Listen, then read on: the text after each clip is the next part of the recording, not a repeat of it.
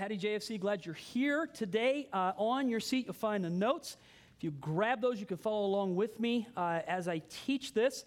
While you do that, let me take a moment and welcome all of our campuses, not just here at Lone Tree, but Highlands Ranch and Castle Rock, Lakewood. All of our campuses, and even those that will end up listening to this remotely at another time, another place, we want you all to know that we welcome you, and we are glad you're a part of the greater JFC family. This will be the final message in our brief series, Always and Forever, talking about marriage. And even though it's the last message in the series, certainly what we've tried to communicate during this time is that we're here to help you. Our heart, our hope, our idea is not to just teach these things, tag you're it, and then leave you, but it's that if you need someone to take it a step further, if you just say, hey, I would like to learn more about this, or I see that we need a little more help than what we're able to do by ourselves, then by all means, we want to provide that for you. So you would contact us. Two ways to do it. Either call the offices, and when you get a hold of the person at the office, you just say to them that Pastor John had mentioned the availability of help when it comes to our marriage, and we'll put you in contact with the right people. Or the website, jfc.org, and you could go about it that way. And we'd love to help you if you need help, so make sure to take us up on the offer. In talking about Always and Forever, let me just give you a brief description. We're doing this on the seasons of marriage. Now, I know you might listen to that and say to yourself, okay, so seasons like spring, summer, winter, fall, sort of the ages, or maybe the age of the person that's involved in it. No. While I think that would probably make a pretty good series, that's not what we're doing. We're talking about common denominators with seasons, that there are just certain seasons that any marriage is going to go through. For instance, the very first week that I spoke, I spoke about the season of getting unstuck, and then Pastor Terry's ministered in this, and as we just round this out, each of us have covered that idea that there are just different seasons. Doesn't matter who you are, how long or how short you've been married, these are seasons that you're going to go through in marriage. Ecclesiastes is what we've used for our text through this, and so Ecclesiastes 3:1, written by Solomon, who was the wisest man who ever lived. Solomon begins the chapter this way: everything has a season. There is a time for every purpose under heaven. So for everything there is a season and a time for every purpose under heaven. The word everything and every makes it all-inclusive, and that includes marriage. So marriages have times and seasons that they go through. I just spoke prophetically this thought, that because God is the one who creates seasons. The Bible says he sets kings up and he takes them down, and he orders seasons. I felt prophetically when we began this series, that prophetically I was to proclaim over our church, over the people in my jurisdiction, that word. That prophetically, it is a new season. That prophetically, God wants to do a new thing in your marriage. And I didn't have the sense that the new thing was something to be dreaded. For some of us, change is such a difficult thing. We think to myself, I just got into a good place and now God's going to change it. That's not what I'm prophesying, and that's not what I'm speaking. I'm speaking to you that God is bringing a new season, and it's a good thing that's going to happen that he's doing inside of us. So here's where I'm going to jump and finish our series with today. I'm going to talk about the season of transitions. The season of transition. So again, let me just define this. I recognize that as we teach this, we're going to teach a lot of people who aren't married. But let me show you something really interesting so that you kind of get a picture. How many of you are married? Raise your hand real quick. All right, this is the majority, by far the majority of the people we deal with in our church. Now, we don't go, okay, what's the majority need to hear? We never teach that way. We always pray, let the Holy Spirit direct us in what we're doing. But we know our audience, and we know that there are a lot of people who are right in the middle of this in their life, and it's going to be beneficial. But I'll say again, let's say that you're not married. If you want to be married, learn this now. I made mention the very first week that I taught of this thought. It takes more studying to get a driver's license than it does to get a marriage license. And yet we put more time, effort, and energy into things that are so less important than compared to marriage. Marriage is going to affect everything in your life. It's going to affect your spiritual life. It's going to affect your emotional life. It's going to affect your physical life. Therefore, how important is it to know about marriage, to learn about marriage, to do it the right way? And so really, that's what the idea is in this. It's learning how to handle these things, how to take care of things, how to be on top of them. So we're going to talk about a season of transitions today. And here's what I put in your notes. Number one, see if you can agree with this. Change happens. Change does happen. The Bible never says you have to like change. But change does happen. And here's what I know. The longer we live, the more change happens. I think there's a cliche that says the more things change, the more things stay the same. I've never experienced that. I don't know who said that. It was probably somebody who did not live in our day and in our age. Because it seems to me the more things change, the more they change. And change does happen. It's crazy how much change is happening just in the time that we live in. But spiritually speaking, change does happen. Here's why. Change happens because people change. When I first got married, I got married as a much younger man. I was 19 years old when I got married. Now I'm 48. The emotional need from 19 to 48, Chris, it's a little different, huh? It's just a little different. The physical issue. What's the saying? By the time you start getting up around 50, you get chest and drawer disease. It's when your chest falls into your drawers and you can't. That never happened to me, though. Still managed to. What are you whispering? Don't whisper. Think that I'm not 50. Oh, so when I am 50, it'll happen to me. Praise, you're the one that'll have to see it, so be careful what you're wishing for. Okay, so change happens. Daniel chapter 2, verse 21, the first part of the verse, God, changes the times and the seasons. So the Bible tells us directly that God does change the times and seasons, and because of that, that's why I write, change happens. God does change things from time to time.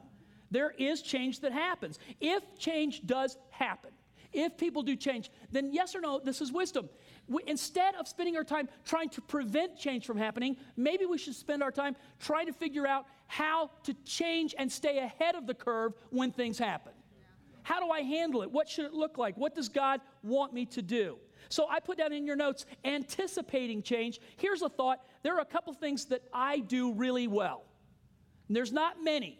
But there are a couple of things I do really well. Here they are. Look at this. I hire and develop really talented people. And everyone who works for me says, amen. Yes, I do that well. I recognized a long time ago, I've got a couple of unique gifts that are mine. They're the thing that God gave me that I give to this church. But there are only a couple of them, and the church is so large, there are so many needs, that the only way we can possibly facilitate ministering to people is to bring in people who have the giftings that I don't have. So when I hire, I look for talented people who then can raise up talented people. Here's the truth. I never hire someone to do ministry. I hire people who can then train people to do ministry. Anybody who comes in here and doesn't get that never lasts long inside of our church because they get burnt out. The need is so great that if they come in and go, okay, I'm going to handle all of this, and they never think I'm going to raise other people up, they will be so miserable. They'll be so unhappy. Their spouse will be so unhappy. And the trick, the key, the area, learn to raise people up. So I hire and develop really talented people. Number two, this is a gift that I felt like God has given me, and I do this pretty well. I stay in front of change. There was a prophetic word that God gave to me years ago when we started the church, and this was the word, lay track. And what that meant, God, we're always praying for God's blessing. You ever pray for that? You want that. Here's a thought. When we pray for that, we need to recognize what we're praying for. Because if you're praying, God, send me your blessing, but you never prepare to handle God's blessing, God can't answer your prayer.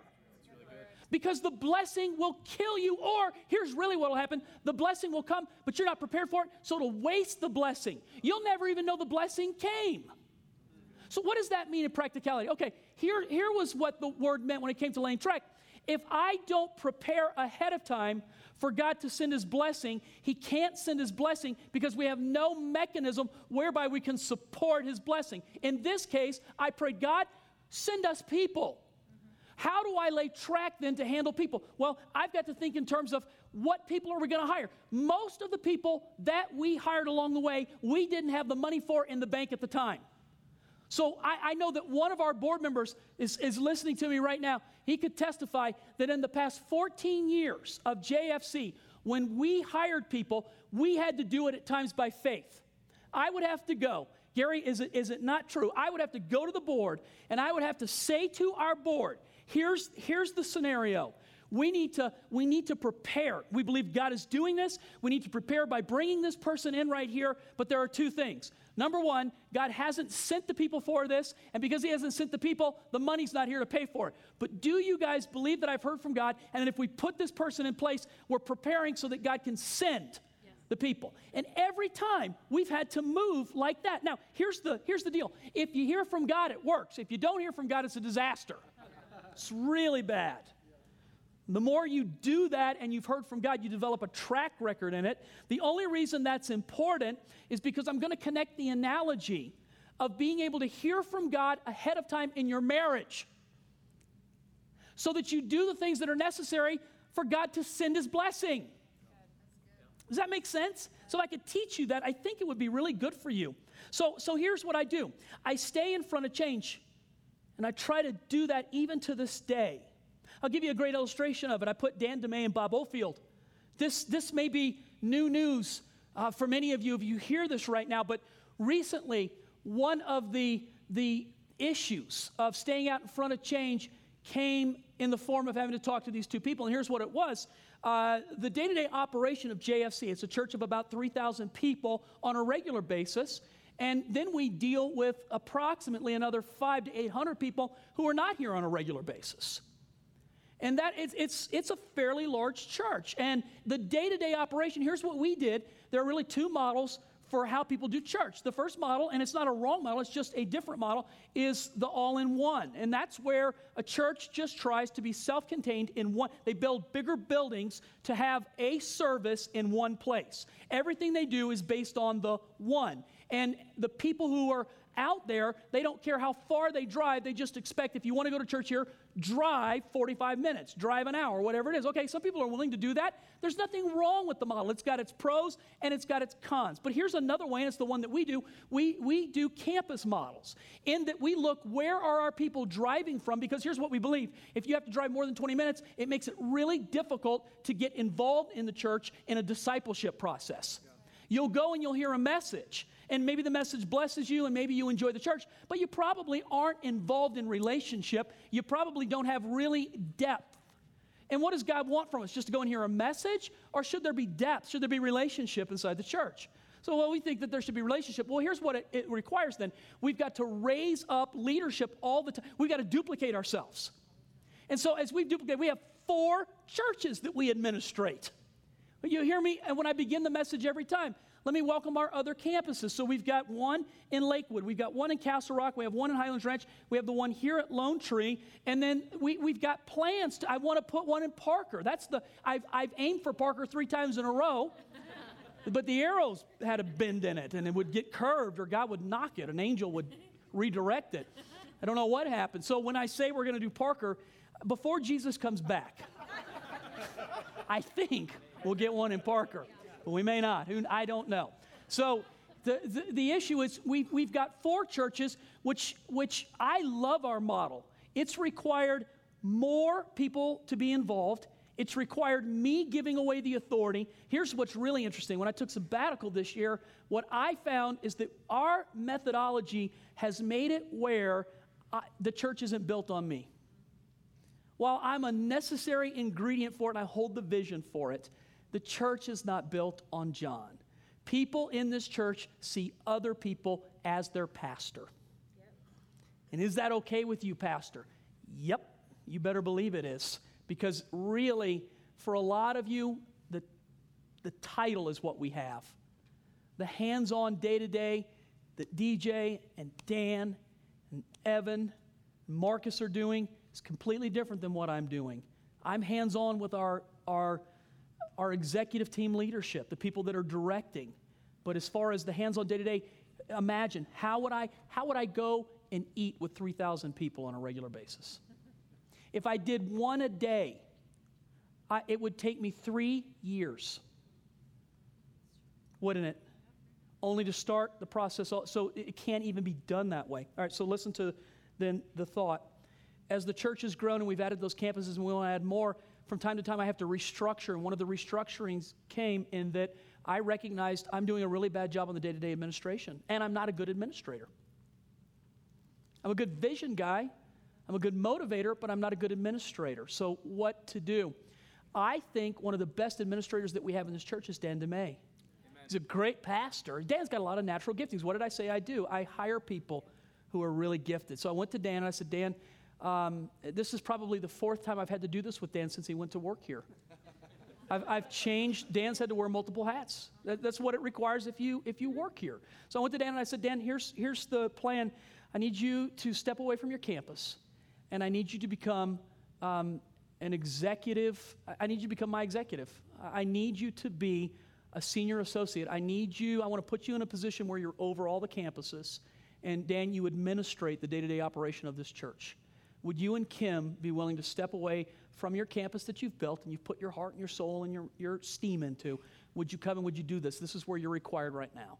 And Dan and Kim prayed about it, and they came back to me, and here's what they said. We came here to serve you, and if that's where you need us, number one, we'll do it. But number two, they felt that God was doing this, and the truth of the matter is I didn't have anybody else I could think of that this position could even go to. It had to be Pastor Dan. I just knew it. So Dan has agreed to do that, and we're in the process of facilitating that. And then what do we do about his campus? Well, Bob Oldfield was Dan's right-hand man there, and it was a natural. We just looked at that, and we talked and prayed about a couple of different things in that, but this is what God was doing. So I go to Bob, and before I even got the words out of my mouth, I said, Bob, we're thinking about making a change here with Dan, and we think that you would be a great replacement. And I was about to say, so I want you to go home and get Gabe and pray about it. Bob goes, I'll do it. Yes or no? Yeah, I'll do it. And I was like, well, let me tell you what it is first, because it doesn't pay. No. Did we discuss that? Okay. So Bob was so excited. And then here's the deal. I believe, and I say this without any fear that Dan takes it the wrong way. Here's what I believe. Dan is going to prosper. Kim is going to go to they're going to do so well in their new position. But Highlands Ranch is going to now grow in a way that it never could have before.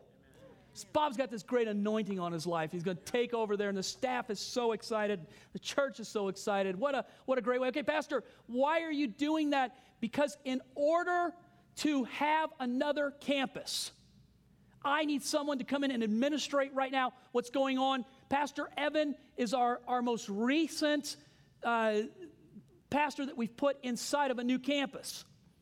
I honestly have been there one time. How dangerous is that, A, to not have the connection? So one of Dan's jobs is that on a weekly basis, he spends 1 day a week at each campus with each pastor. And then on the weekend, he's visiting all the services, something that I can't be here teaching and then go do that. This allows me now to do this, then to start a new campus, and we've got a couple who's able to administrate what we have right now. It's brilliant. It's just brilliant. It's just, amen. Yes. So, all right, if you can agree, just listen. I get excited about it. I recognize, listen, my heart and soul is into this. But so let me just point this to you, because I think maybe this makes sense to you, and this is where I would make the leap, build the bridge, and get you to join on with me. If what I said makes sense to you in the natural, if you go, yes, of course it works that way. Yes, I can see. Okay, now you can grow. Now you can facilitate. Now God can send. Okay, get this idea right here. If it's true in the natural, then, and I'm taking a spiritual principle to apply it, isn't it true that we can take the same spiritual principle and apply it in the spirit in our marriages? Why not get a vision for your marriage? Pastor Nate, why not have a vision of what God wants to do so that you knew who's the next person? What's the next thing? What's the next desire that God has for? What do I need to do next? What do I need to do next? Ask God to give you a vision for your marriage. Yes. Good. Don't you think that God wants to do, don't you think that God has a vision for your marriage? I am telling you, beyond a shadow of a doubt, God has a plan. Jesse, He has a plan for your marriage. You and Laura aren't just out there accidentally. God brought the two of you together. He's got a purpose for you. He wants to fulfill great things through you and then pass it on to your children so the next generation has it. How many people are visionless in their marriage? They're just hanging, surviving. Why not have a vision for maybe the most important thing that you can do in this life other than serve Christ? Man, I am stuck on that. Romans 4:17. Paul writes to the Roman church, God who gives life to the dead and calls into existence the things that do not exist. Here's what I like about that right there. This is our example of how we're to approach life. We are supposed to be giving life to what is dead and calling what is not yet there into existence. That's what it means to have a vision for your marriage. If it is not surviving and thriving, begin to speak to it. This is not God's will. This is not God's purpose. My marriage is supposed to succeed and do well. And then call what doesn't exist as though it did. What do you want to have happen in your marriage? Why are we good at pointing out what's wrong rather than talking about what's right? Why do we sit there and criticize rather than prophesy? Think about it. Why is it so much easier to do that? I wrote down, see if you can get this. Once you see what it should look like, call it out every chance you get. Get a vision for your marriage and then begin to speak it all the time. I'll give you something. This is something that the Lord spoke to me about. You may disagree with this. You may not like it. You may love it. I don't know, but I'm going to say it anyway. Look at this. In every man, there is a king and a fool that exists. Listen, lady, I'm going to tell you something. The one you appeal to is the one that will answer. That's good. Ooh, that's good. It is doggone truth. It is truth that it can kill or heal. That's really good. It can blow up or build up. You get to decide, and the truth of the matter is, every man has a king and a fool, and the one you talk to is the one that will respond to you. So when you say, my husband, you just don't know, Pastor, because if you had this guy to deal with, you would not be able to stand up there and say the things you say about vision and say the things you say about purpose. And God wants to do great things. This guy, he could care less. Stop it. Begin to speak. Call what isn't as though it were. Get a vision. Listen, you don't just get a wish, you get a vision. Get a word from God. How do I do that? Well, I'll get there, but ask. Ask God. The one that you speak to is the one that will answer. If you talk to him like a fool, you'll get a fool. Think about it. Here's the one that I worried about. In every woman is a queen or a controller. That's true. Thank you, lady. Thank God a woman said that. Of course, no man is foolish enough to say. There may be a fool in him, but he's not that foolish. In every woman, there's a queen and a controller. Treat her like the one you want to live with. That's good. Treat her like the one you want to live with. Some people disagree with me theologically on the statement I'm about to make. Some people get it. Some people don't get it. It's not a necessity to salvation, but I think it's an important issue when it comes to marriage. Let me just describe to you something that Genesis tells us that we live with today. Part of the fall of man is that the man and the woman's relationship was changed forever. Or I should say, it was changed while we live in this life. It will change again in eternity, but for right now, we live under this curse. The man has to work by the sweat of his brow. Do you remember? Yep. He has to work by the sweat of his brow. That's the way that it is. He toils all the days of his life. And what that simply means is that life's not easy. Anybody agree with that? Yep. If you're trying to move forward and you're trying to do great things for God, and you even if you have a good life, it doesn't come easy, does it? It's hard. It's just the resistance that we live with now. The woman fell under the curse of pain in childbirth. And then it says, your desire will be towards your husband, he will rule over you. That's what it says. The natural order of the marriage relationship between the man and the woman before the fall was exact equality. After the fall, God presents the man in a different way to the woman. He becomes your head, and your desire will be towards him, to him, and he will rule over you. That's what it says. So, now, you don't like, you say, this is 2012. I've just done this long enough to tell you people are the same today as they were then. Human nature is, it be what it be. So let's say it this way. Inside of the woman, then, is this issue where she desires. God has put in her a desire to follow her husband. Not men, her husband. A desire to come underneath. But the curse is, you have this desire, but there's this fight to control that.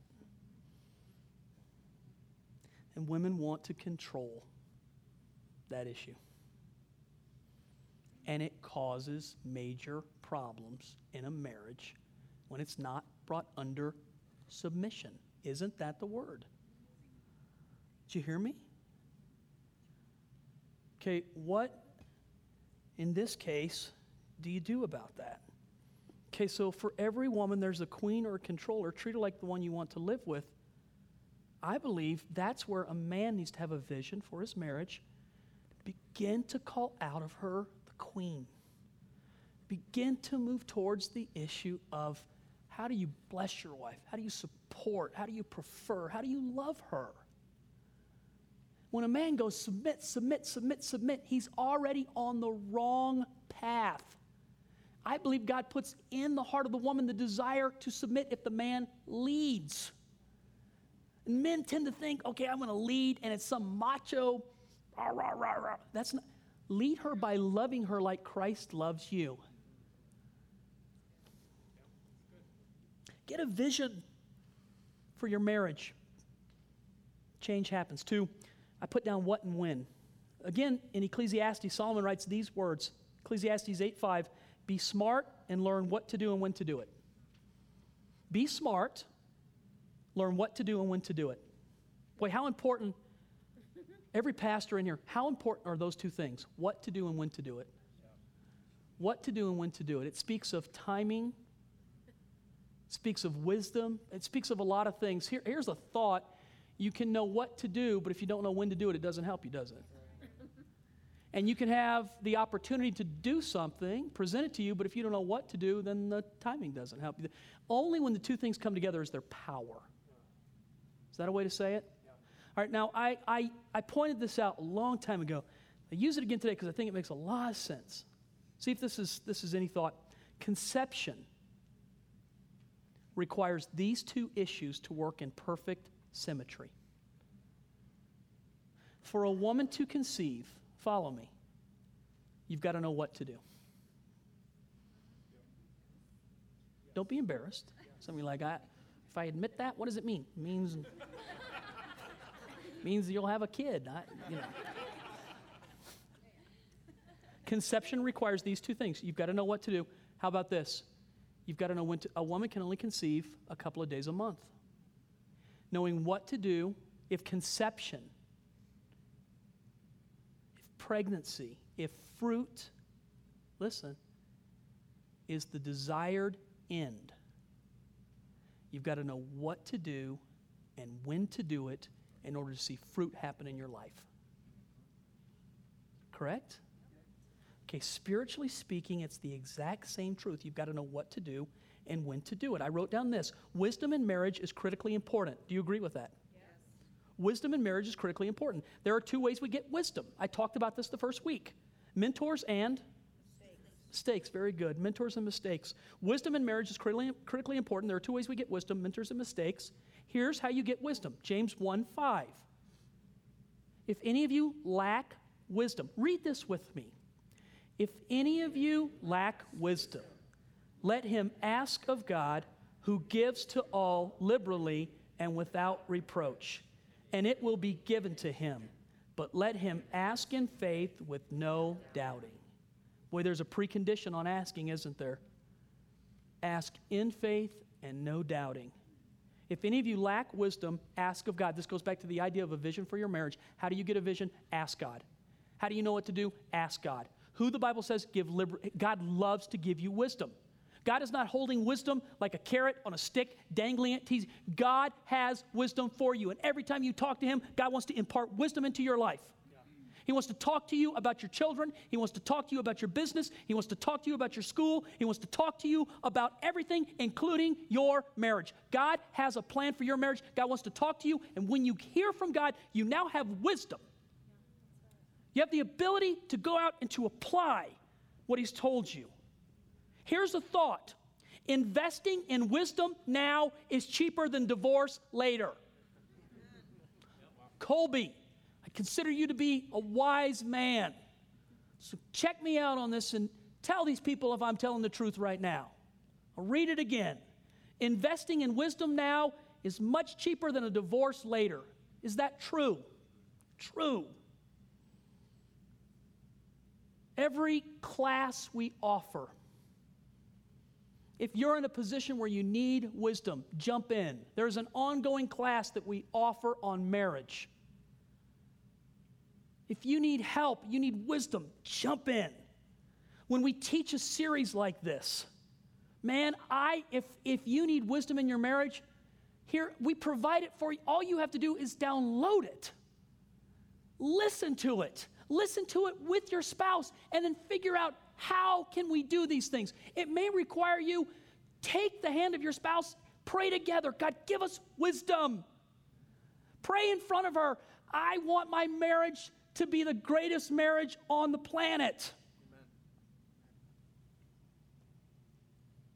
Investing in wisdom now is cheaper than divorce later. Last but not least, what got you here will not get you there. If people do change, if change does happen, then this simply makes sense. What got you here won't get you there. Ephesians 5:25, what familiar scripture to us. Husbands, love your wives just as Christ loved the church and gave himself up for her. I put this down as an important point. Giving myself up for Chris has been the goal for 30 years. This is the truth. Giving myself up for her, laying my life down for her, that's the goal for 30 years. But here is then a way to dissect it. How I do that has changed as her needs have changed. When we were 19, there were just specific things she needed me to do as a husband then. At 48, there are specific things she needs me to do now. One of the needs that we have right now, we look at security going into a part of our lives where things will change. She needs me to be thinking about that and providing for that. How do I make sure that our kids are taken care of, but that we're okay? At 19, I couldn't even afford to think about that. But at 48, I can't do anything but think about that. Do you see then how I lay down my life for my wife changes because our needs have changed. She's changed. What I needed from her when we were 19 is completely different than what I need from her now. Some things are the same. I need my wife to support me, to encourage. No one encourages me like my wife. But what she encourages me about, how she encourages me, changes because I've changed. My willingness then, her willingness, our willingness to meet each other's needs is all predicated on understanding. This is wisdom. Wisdom is things change. I've got to stay in front of the change. I don't get mad because it's changed. I don't find somebody else because it's changed. I don't go, hey, we got married and this is the way you said it was going to be. Now we're up here and people change.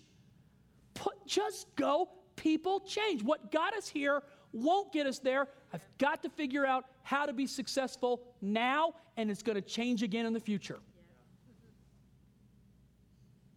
Just think that, man, when it's all said and done, it all just boils down to loving the other person, wanting to give your life up for the other person, going, I I made a commitment, and my commitment was not just simply, I'm going to be here. The commitment was, if you marry me, I'm going to bless you.